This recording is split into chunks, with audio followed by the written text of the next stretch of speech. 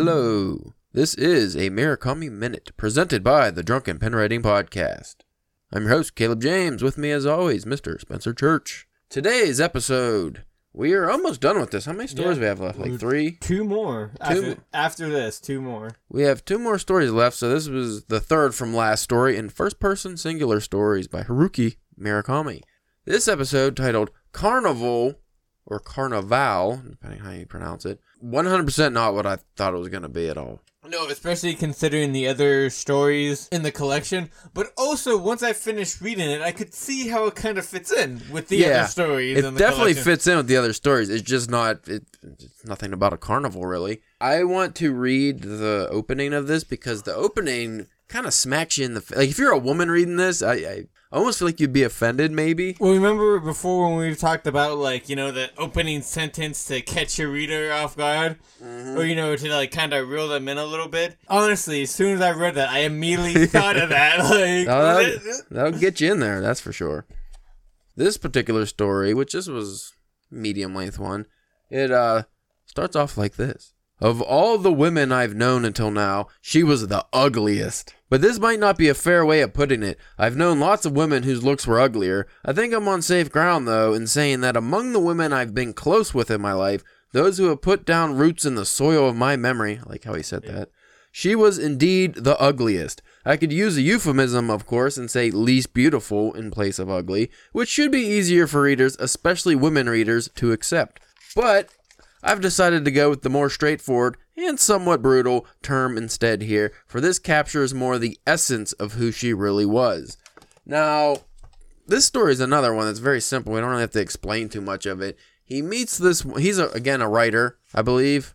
He's in his 50s, an older, unnamed narrator again. This time he meets a woman, and I think it's like at a classical music performance. It was at a concert. It was at, like, he was at a concert. He accidentally ran into, like, one of his friends there who was there with her, and so then they just kind of hung out there, had some wine, which apparently is a big thing over there when you go to concerts, is just, drink wine. Yeah, drink a lot of wine. Or it just might be a Haruki Murakami thing. Japanese are really known for whiskey and sake, not so much wine. I never heard any Japanese people drinking wine. That actually caught me off guard a little bit. Because I was thinking, like, Haruki Murakami does have a lot of his, usually richer people in his stories drinking wine. But for the most part, because he was a bar owner before he became a writer, it's always cocktails. And he describes, like, the cocktails and stuff, which I think he might have already done here a couple times. But beer. Beer's another one. It's a big thing in Japan. So it's beer, sake, whiskey would be the top 3. Wine, I've never really heard of Japanese, because sake is like a rice wine, so that's what they go for. Not like, these are like red wines and foreign wines. But just to condense this a little bit, he meets this woman, they get to talking. He thinks she's super ugly, but so he's not like sexually attracted to her. Well, he has a wife anyways. And he goes on like a really long description of how she's ugly, but not in like a normal sense of ugly. Like, her features are fine. I don't know. It was very strange how he described it. But the carnival part of this story comes from the fact that they love classic music. And most of the stories, they just get together and talk about classic music. And it turns out this song, Carnival by, do you remember the guy's name? No.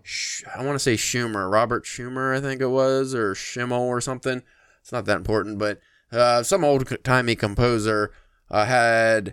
Now, I sent the link to you, just because I thought, it's like a Beethoven, like you just think one song. Yeah. It was like 30 minutes, and if you look at the... Yeah, it had like multiple parts, and they were only like 2 minutes long. Yeah, the YouTube video had multiple timestamps, so it was like a continuous piece that had different parts, like they had a preamble and all kinds of stuff. And I listened to it, and I don't mind, I don't go out of my way to listen to classic music, but I like classical music, like enough. If it's on, I'll listen to it, but I did not care for that, actually. I thought it was kind of just boring and random sounding. I mean, because like I just kind of was checking out parts, and there'd be parts that I thought were, that I enjoyed, just because I've always kind of been like a fan of piano. Yeah, that's what I like is piano music too. Anytime that like a rapper or like a pop artist can like work in piano into I always gave what was it, Alicia Keys? Yeah. Is that her name? Because she always played piano, right? And like Yeah. she would like play it. real good. So like I was all so I always liked the instrument being played. But yeah, I was not expecting it to be so long and so many parts, and that makes me interesting because their meeting together eventually just turns from talking about classical music to just talking about this specific piece done by different composers and artists. Yeah, and at stuff some like point that. they listen to like 42 different albums or something, and like they keep buying all these CDs, and they go to like live performances of people who play it and critique it. They start critiquing but just that carnival, that's it. And the way he described it, which is why I looked it up, is because it made me think, oh, it's going to be like carnival music. I'm going to actually have to find the composer's name real quick, because Murakami actually goes into his life story, like, because the guy had like schizophrenia and something called like evil spirits, which Can you just check the link that you sent me? that's very smart. You're a smart guy. You know what? You're a smart feller and a fart smeller. Well, you gotta have hobbies. Weird hobby to have. Oh, of course, it just says YouTube link. The title just blank. Like, come on. But if he Schumann, it was Schumann.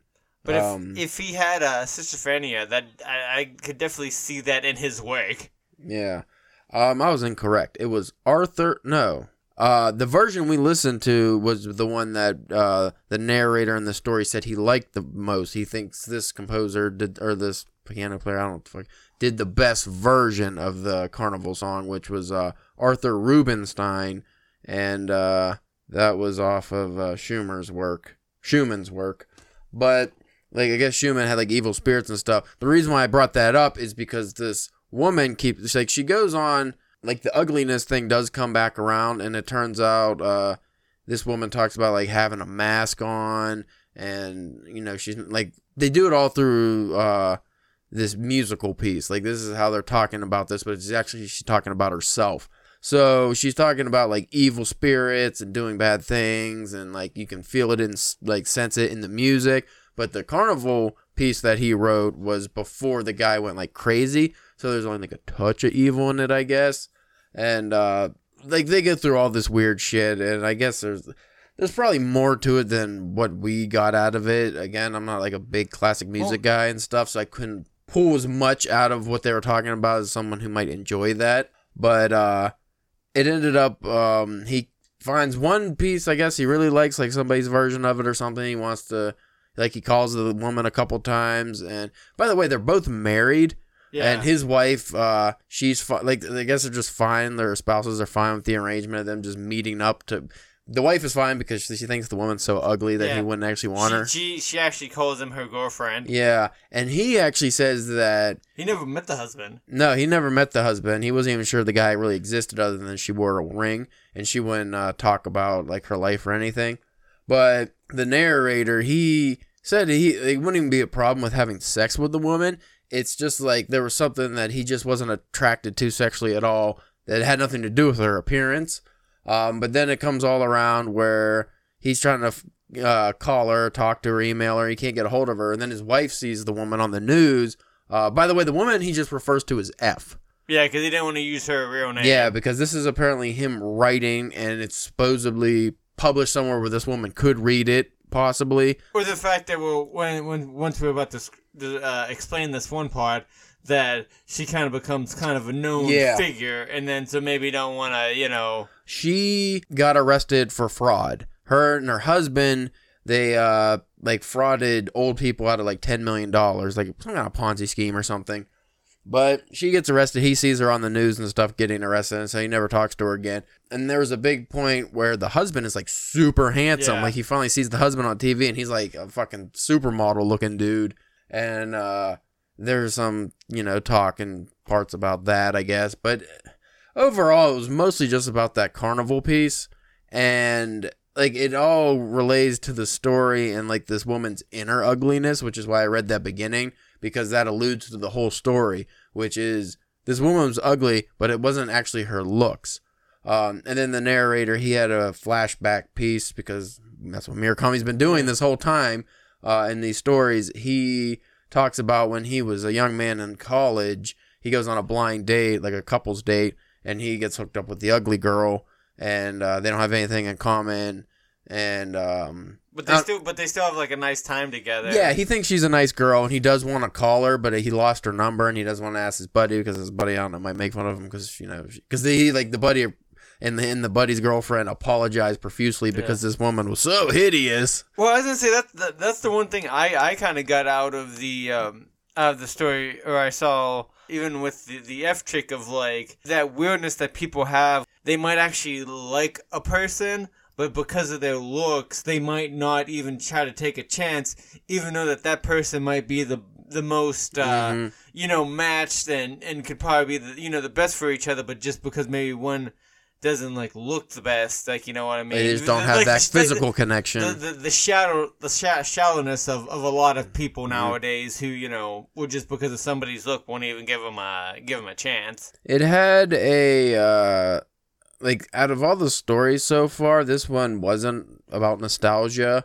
It still had the memory theme, but it was just about, like you said, beauty and ugliness in the eye of the beholder. Like, what do we... I was waiting for him to tie the chick from college being the F chick. I thought that too. I was waiting for that to happen. Because in that, he explained alto jazz or something to that college chick because they didn't have much in common, and she seemed interested or something. I was like, oh, what if that's what turned her on to classical music, and then he meets her later and doesn't realize it, but there was no connection. Or at least they didn't make one. In my head canon, that's what happened. That's one twist I think Mirror Comics should have went with.